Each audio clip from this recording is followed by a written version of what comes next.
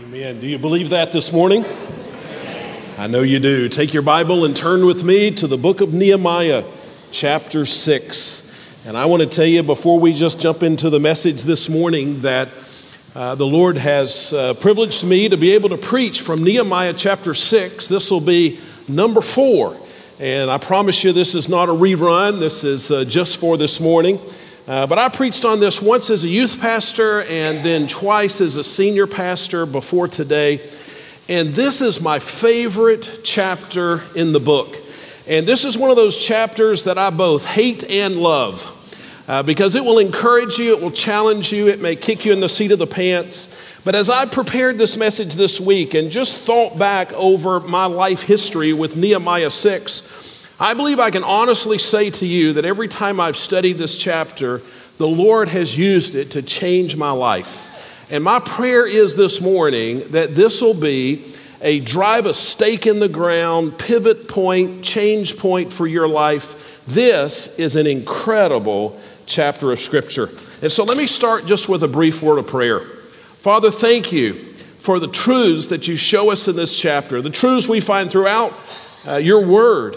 But especially today, take these truths and may your Holy Spirit apply them to our hearts and lives such that we will be changed and you will be honored in an even greater way in the way that we live and the things that we're committed to. And we pray this all in Jesus' name, amen. Have you ever wondered what you are worth? What are you worth? What are you really worth? Well, the value of something is determined by how much somebody is willing to pay for it, right? And so you may have something that you think is valuable until you put it on eBay and nobody bids on it. And then you find out that that value is just in your head. Well, let me show you a penny, a photograph of a penny that I found this week. I didn't find the penny, I just found the photograph. This is a 1943 penny. It represents itself as being worth 1 cent.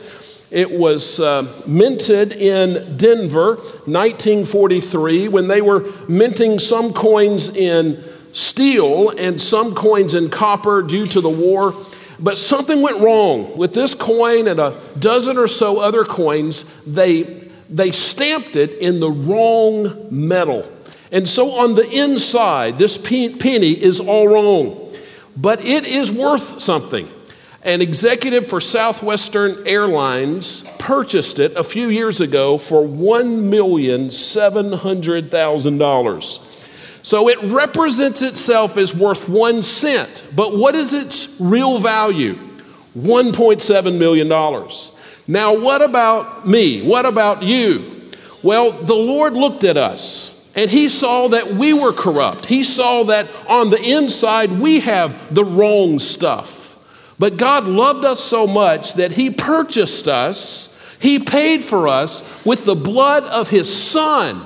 Our value is measureless. We are worth so much. And the proof of that is that God has purchased us with the blood of his Son. So since we're so valuable, our lives ought to shine, right? Since we're so valuable, we ought to see some significance in everything that we do. What if it turned out that your life was way more important than you ever imagined that it was? What if it turned out that God wanted to do more through you and your life than anybody could have ever imagined? You are worth a mint because of what God paid for you. But our value can be squandered if we're not careful. Just like a gift card may be very valuable if you take it to the retailer or you take it to the restaurant and you redeem it. But if you don't, if you just hold on to it, it is just a worthless piece of plastic. So our lives are valuable if we redeem our lives for what God would have us to do. But if we squander our lives, then we lose much of that value. So I want you to see in Nehemiah chapter 6 how Nehemiah redeemed his life. And he made it count for something. And we're going to ask the question, how can our lives count for something as well? Now, we've been studying Nehemiah, and if you haven't been here the last few weeks, I'll catch you up. God had put a call on Nehemiah's life. God had burdened him to go to Jerusalem and restore this ancient city, to rebuild the walls, to bring safety to the city, ultimately to bring revival to the city. And Nehemiah goes to do that. We were in Nehemiah chapter 4 last week. They were about halfway through the project. And we saw that Nehemiah avoided the temptation of quitting halfway through. That's the place where we often just throw our hands up and quit. But Nehemiah pressed on. We studied that last week. Now we come to Nehemiah chapter 6. The project is about 75% done. But now there are some new distractions. There are some new obstacles and temptations. And I want us to see what they are and see what Nehemiah does and how his life is counted as significant because of what he does in Nehemiah chapter 6. So let's read together. It says, when Sanballat, Tobiah, and Geshem, the Arab, and the rest of our enemies heard that I had rebuilt the wall and that no gap was left in it, though at that time I had not installed the doors in the city gates, Sanballat and Geshem sent me a message. Come, let's meet together in the villages of the Ono Valley. There they were planning to harm me. So he gets this message. He's maybe 75% done with the project, and he gets this message from his enemies that we've been reading about all the way back to Nehemiah chapter 2. And the message is this: come to the valley of Ono. We need to have a meeting. Now, Ono was about 30 miles northwest of Jerusalem. It was toward the Mediterranean Sea. It was near the city of Joppa. And it would have taken a couple of days just to get there. He would have had to have gotten all of his stuff together. It was a long journey, 30 miles on foot. And then he would have to meet, and then a couple of days back. So this was going to be a really big deal. And they invited him to stop the work and come to Ono for a meeting. So what does he do? Verse 3. So I sent messengers to them, saying, I am doing an important work and cannot come down. Why should the work cease while I leave it and go down to you? So they said, come to the valley of Ono. What did he say? Oh no, I'm not coming down. And so they asked him to come, and he refused. Verse 4, 4 times they sent me the same proposal, and I gave them the same reply. So Sanballat, verse 5, this is one of these 3 enemies, Sanballat sent me this same message a 5th time by his aide, who had an open letter in his hand. And so he pretended that it was confidential. It was not confidential. He's trying to garner some support against Nehemiah. And in it, verse 6 says, the letter reads, it is reported among the nations, and Geshem agrees, like that makes it true. You know, here's a rumor, and so agrees with it, so it must be true. Geshem agrees that you and the Jews plan to rebel. This is the reason you are building the wall. According to these reports, you are to become their king and have even set up the prophets in Jerusalem to proclaim on your behalf, there is a king in Judah, and these rumors will be heard by the king, so come, let's confer together. And so this is the 5th time that he's invited for this meeting, the valley of Ono. Verse 8, I replied to him, there is nothing to these rumors you are spreading. You are inventing them in your own mind. So if somebody wants to say something that's untrue, they don't usually need a reason, and that was the case here. Verse 9, for they were all trying to intimidate us, saying they will drop their hands from the work and it will never be finished. But now, my God, strengthen my hands. This is one of the many examples of Nehemiah's prayer life. Every time something would go wrong, and sometimes it was just 5 or 6 words like you see here, Nehemiah always prayed. Now, there's the story. Nehemiah's life counted for something.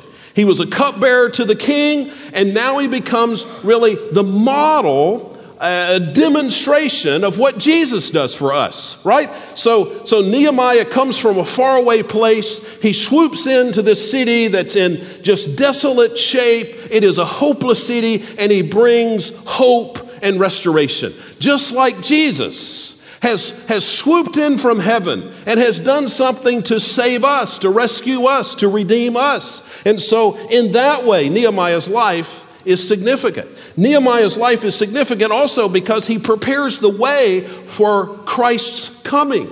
We said that this was about 450 years before Christ was born.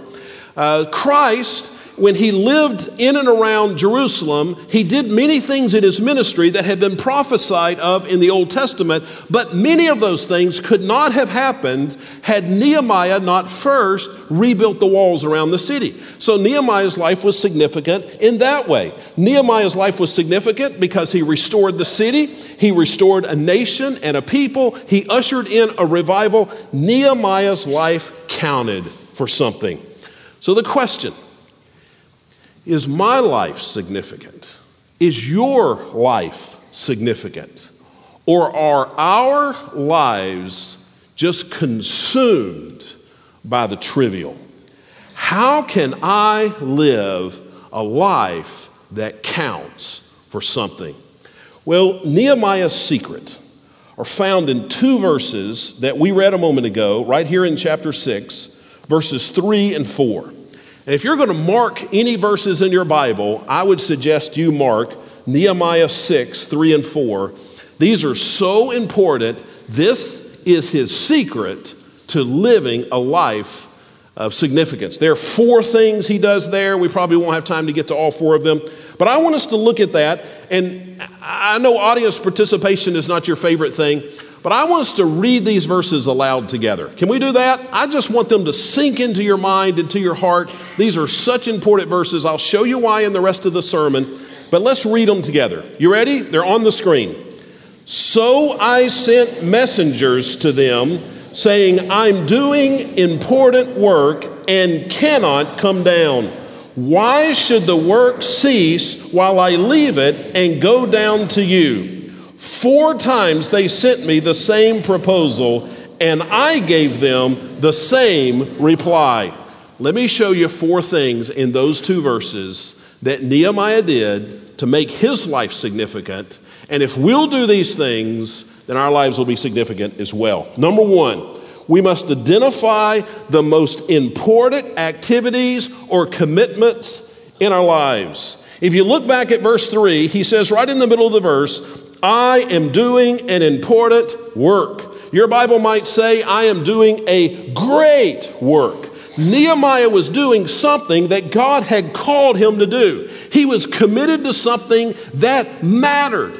At the very beginning of the book, Nehemiah identifies, here's what's important to me. He was clear about it. He wrote it down. It's recorded in the book. In fact, if you want to turn back, I think it's chapter 2, verse 17. He said, so I said to them, you see the trouble we are in. Jerusalem lies in ruins and its gates have been burned. Come, let's rebuild Jerusalem's wall so that we will no longer be a disgrace. Nehemiah had laser focus on one thing that he needed to do. He had identified what was most important. If our lives are going to be lives of significance, we need to be able to say, this is what my life is about. These are the important things in my life. These are the things that are significant. These are the things that count. Now, let me show you how that works as you look at your life in different ways. First of all, as you look at your life, at your whole life, when you die and people look back on your life, what do you want them to say about you?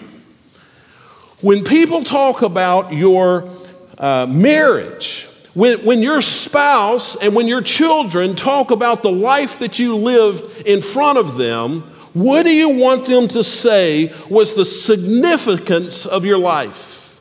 We need to ask that question. Nehemiah knew the answer. He had communicated the answer. How is your life going to count for the kingdom of God? How is God going to use your life to further the kingdom of God? We need to look at our life from a broad perspective. What is the most important thing? But not just from a whole life perspective. We need to look at it according to the season that we live in.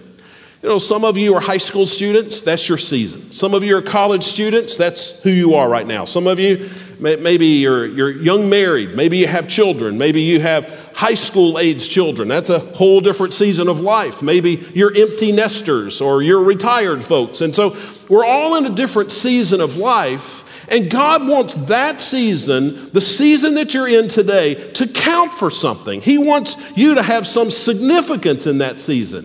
What is it at this point in your life that God wants to do? We have to clearly identify that, or that season of our life will just get absorbed by the hectic schedules of life and the trivial distractions that are around us. I'm afraid that many people lose whole seasons of their lives because they don't ask this question: what's most important to me?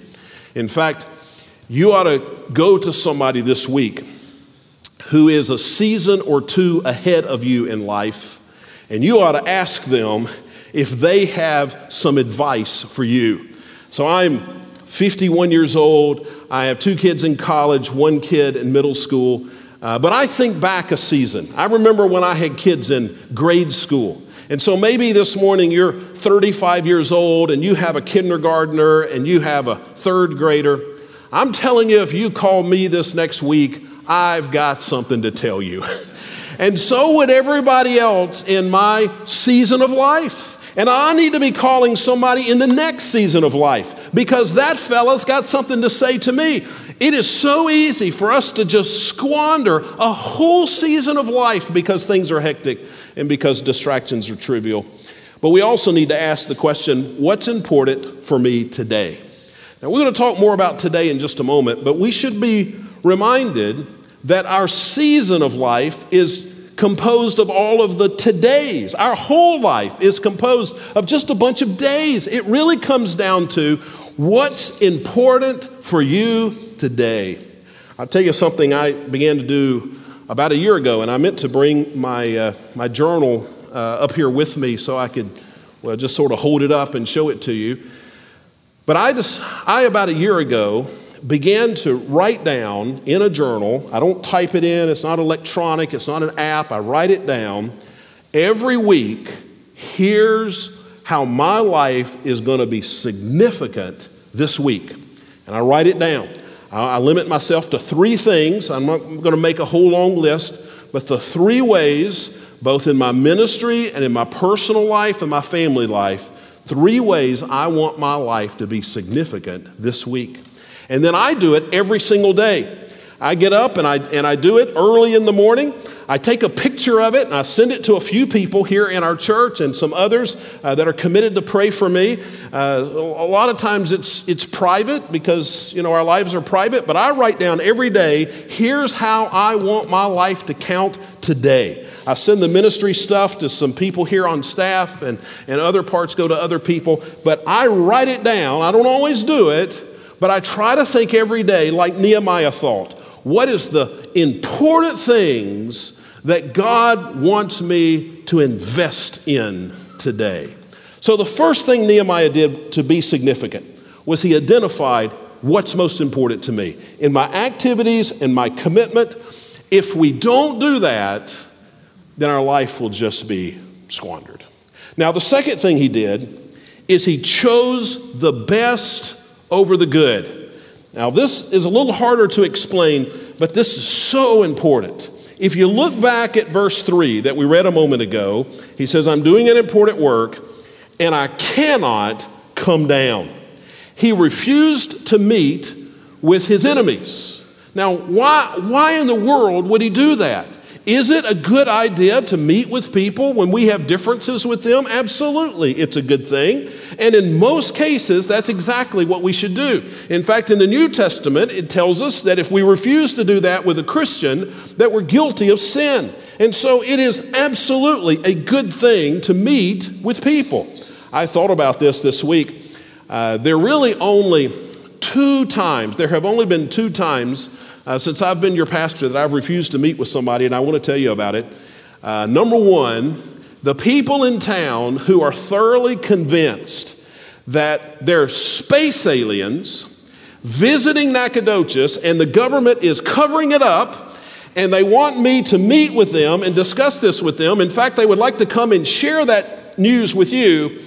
I have not met with them. And so if you are continuing to watch our television program today, I want you to know that I'm still busy and I'm unavailable to meet.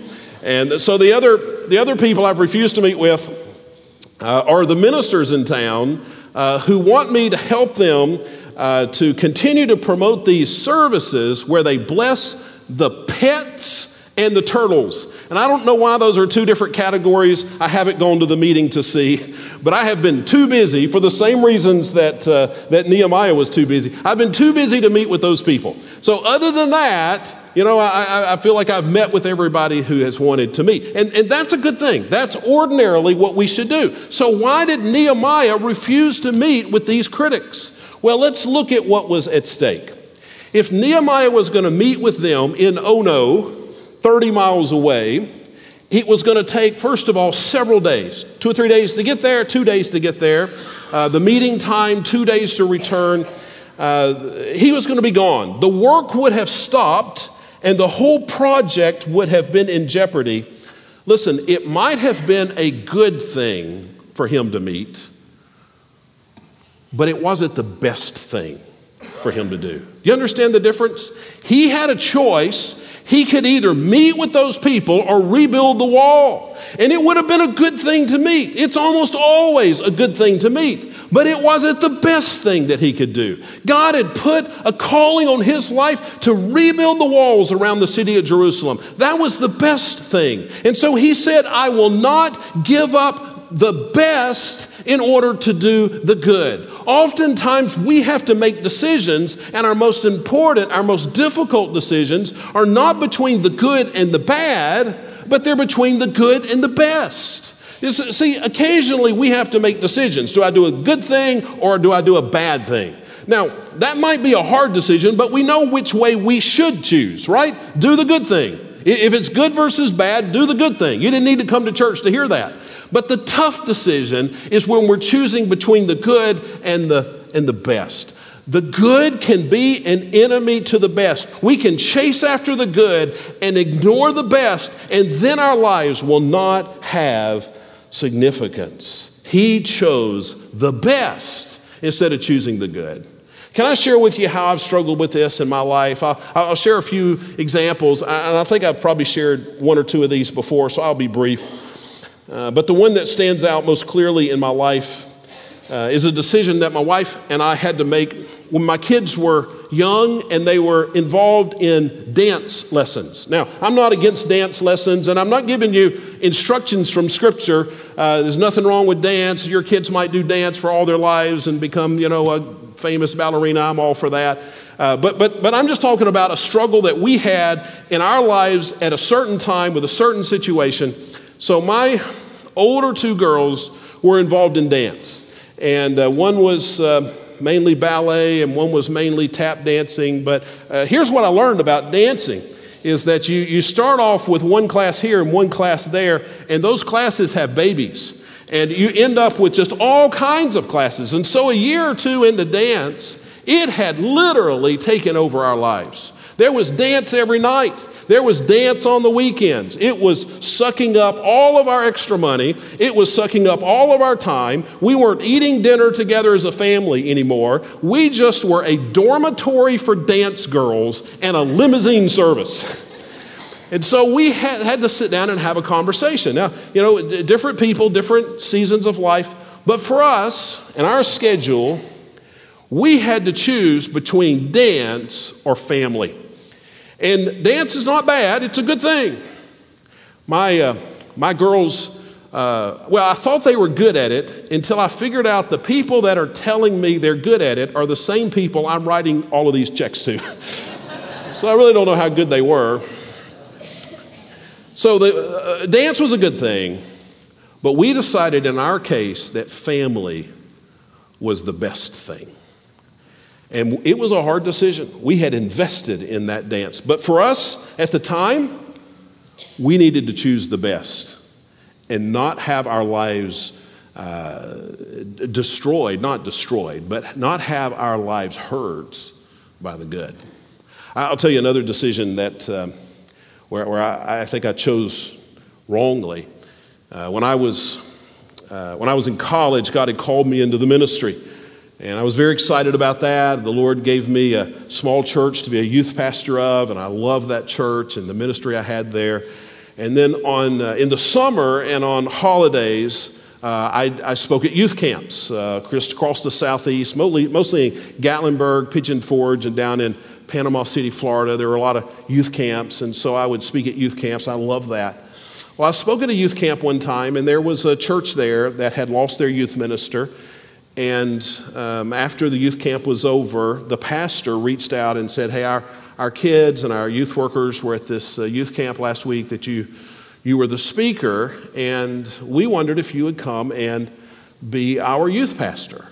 And it was a full-time job, and I was a very part-time youth minister at the time, and I was really excited about it. And so I did it.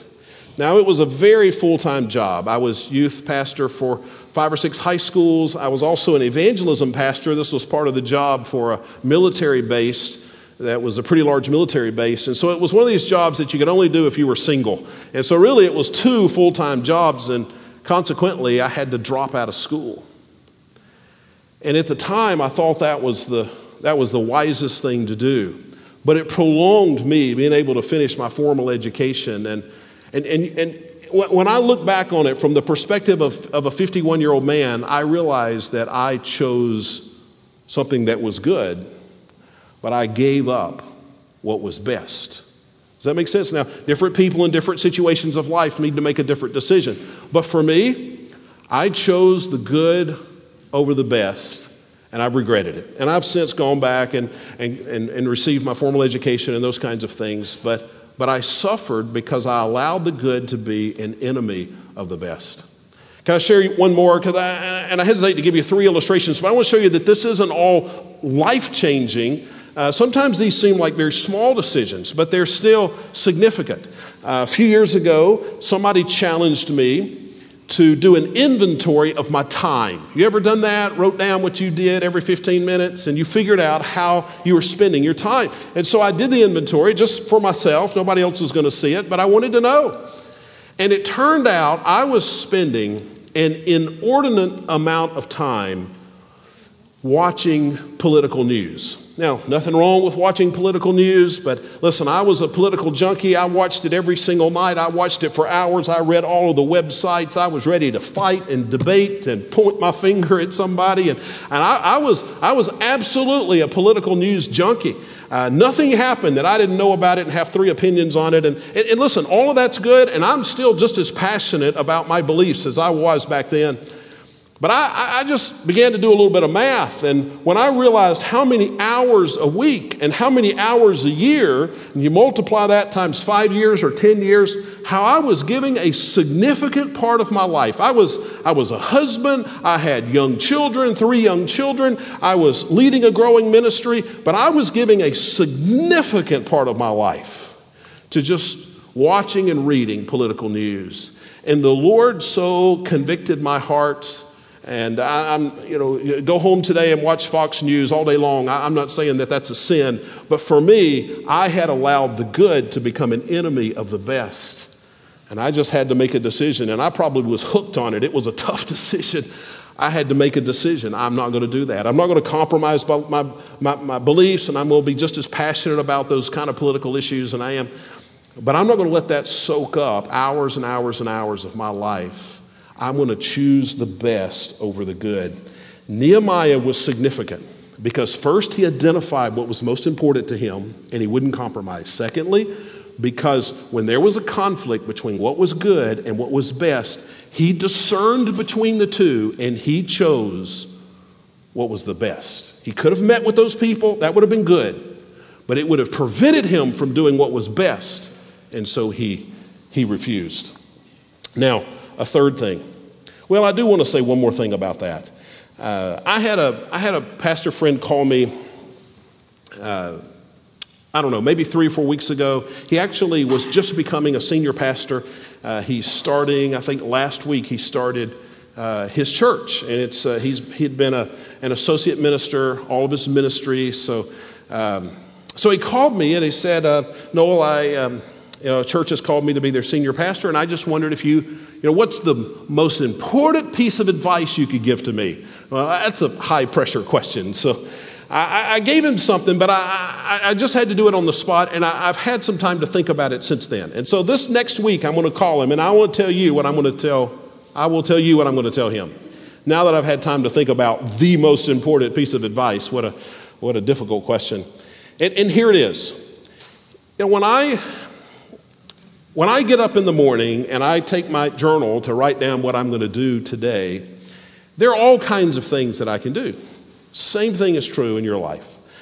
For me, I could invest more time in studying for my message. I could go to the hospital. I could counsel with people. I could disciple men. I could build new relationships in order to share the gospel. I could meet with staff members, and I could invest in them. There's administration things I could do. I could go to the hospital. There's a whole list of things that I could do, and they're good things. There's not anything bad on the list, but there's only 24 hours in the day, and I don't want to work all 24 of those hours, and so I can't do all of those things. So every day I look at that list, and I have to pick which ones I'm going to do. And so what I'm trying to do when I'm looking at that list is pick the best things. I can't do everything on the list, but I can do some things on the list. So I make that decision every morning. What are the best things for me to invest my life in?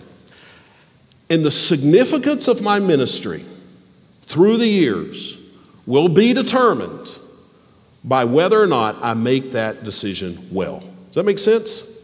If I choose the best things, then the Lord will use me. If I just choose the good things and not the best things, it'll limit everything in my ministry. Now that's what I'm going to tell him. You've got to make that decision well. Now, the same thing is true for you. You've got a whole list of things you can invest in, ministries you could do, mission trips you could go on, places you could give your money. There's all kinds of things. You can't do them all. But the significance of your life will be determined by that decision. What is the best? What is the good? Number 3, very quickly, we need to stay at the task. You notice he says here at the end of verse 3, why should the work cease while I leave it and go down to you? Now, Nehemiah could have made the argument that it's just a few days. What if the wall takes 1 week longer than it would have taken? What's the big deal? I'll take a few days off. I'll go down to Ono. I'll have a nice meal. I'll visit with some people. I'll stroll back. It'll delay the work a week or so, but what's the big deal? He could have said that. He didn't, because Nehemiah knew that if you're going to accomplish something, you have to stay with it. You can't do it a little while and then stop and then do it and then stop. The people whose lives are significant are the people who decide what's most important, choose the best over the good, and then they stay with it. They don't quit. Let me give you a list of things that don't have much impact. Now, listen to this whole thing before you disagree. Here are some things that don't really matter very much. Going on a date with your spouse. Doesn't matter much. I mean, if it's just one date, whether this week Don and I pull away and we go on a date and we spend some time together, one date, 1 week, won't really matter. Won't make us have a great marriage if we do it. We won't have a terrible marriage if we don't. One date doesn't matter. One Saturday with your kids with no TV won't matter. One Saturday won't matter. Won't matter whether you do it or you don't. Won't matter. 1 hour of vigorous exercise won't matter. Just an hour, just do it and you're going to be healthy. No, it won't. Don't do it. You're not going to be sick. 1 hour won't really matter. $100 invested in retirement won't matter. I mean, when you get around to retiring, $100 is not going to matter. But listen, you do those things every week for a year, and now all of a sudden they're life-changing events. Does that make sense? The value is not in doing it once. The value is in doing it over and over and over and over. Nehemiah could have said, sure, I can take a day off, but he knew that the value was not measured in what would happen in a day, but the value was measured in what would happen if I string one day with another day with another day, and I will not quit. Let me give you a better list. 1 day of fasting and praying won't matter. It's not going to change your life. You fast tomorrow, and you spend your time that you would have spent eating, you seek the Lord in prayer, probably won't change your life. 1 month reading the Bible every day, maybe reading through the book of Romans 4 times in the month of September, 1 month of doing that won't change your life. 1 day volunteering for missions won't change your life. 1 hour serving through the church won't matter. 1 time tithing won't matter. But if you string those together and you do it over and over and over and you don't take a break, listen, it will change the course of your life.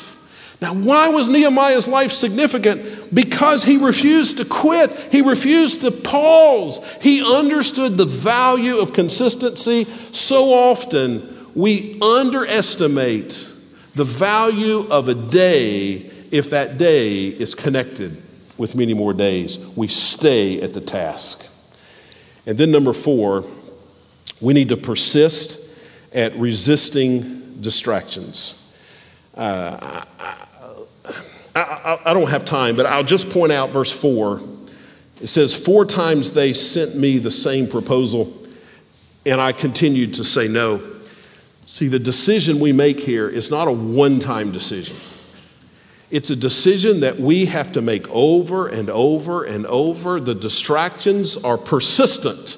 And so the faithfulness to what God has called us to do needs to be persistent. Persistent. Well, let me close with this. This is bad news, but you probably were aware. You are going to die. Lord may come back today. I hope he does. But apart from that, or his soon return, you're going to die.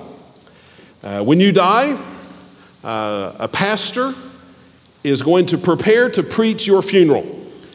Now, I've preached a lot of funerals in 25 years. Can I tell you how you prepare? There are 3 parts to every good funeral message. Part number 1, words of comfort.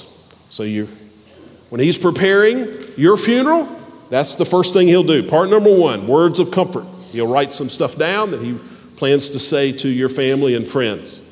Part number 3, we'll come back to 2. Part number 3 is the gospel. Every good, faithful funeral has the gospel. How it is that a person can come to know Christ as their Savior, spend eternity with him in heaven. So the gospel, he'll write down some presentation of the gospel. But part number 2 is the answer to the question, what was the significance of your life? So what do you want him to say?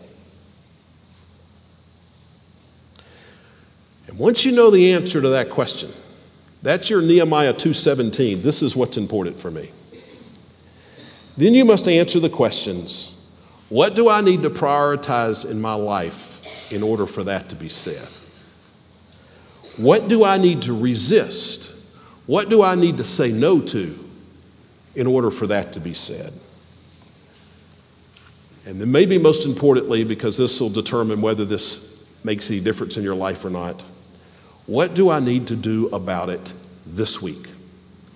Not a year from now or in the next season of life, but what should I do this week so that part 2 of my funeral will represent how I believe God wants me to be significant in my family, in my church, and in the world that God has placed me. Just with your head bowed and eyes closed for a moment, let me remind you that the most significant decision that you make is to put your faith and trust in Jesus. When we have your funeral, whether it happens before or after mine, the most important thing, the thing that'll be on everybody's mind, is whether or not you are a child of God. And the wonderful thing about that is that you can be a child of God. If you'll trust what Jesus has done on the cross for the forgiveness of your sins, and you'll surrender your life to the Lord, the Bible says that he will forgive you and he will make you a part of his family. Are you a child of God? That matters most. But as children of God, what's the significance of your life? I think we all struggle. We binge watch Netflix. People play video games. I spent a half a day watching football yesterday. We have all kinds of amusements and distractions, and none of that's wrong. As long as we can say that I'm choosing the best over the good. How can your life be significant to your spouse, to your kids, to your church, to the Lord? Father, make my life significant. It's valuable. You say it's valuable. I don't want to squander what's so valuable. We pray this in Jesus' name. Amen. Let's stand together as we sing.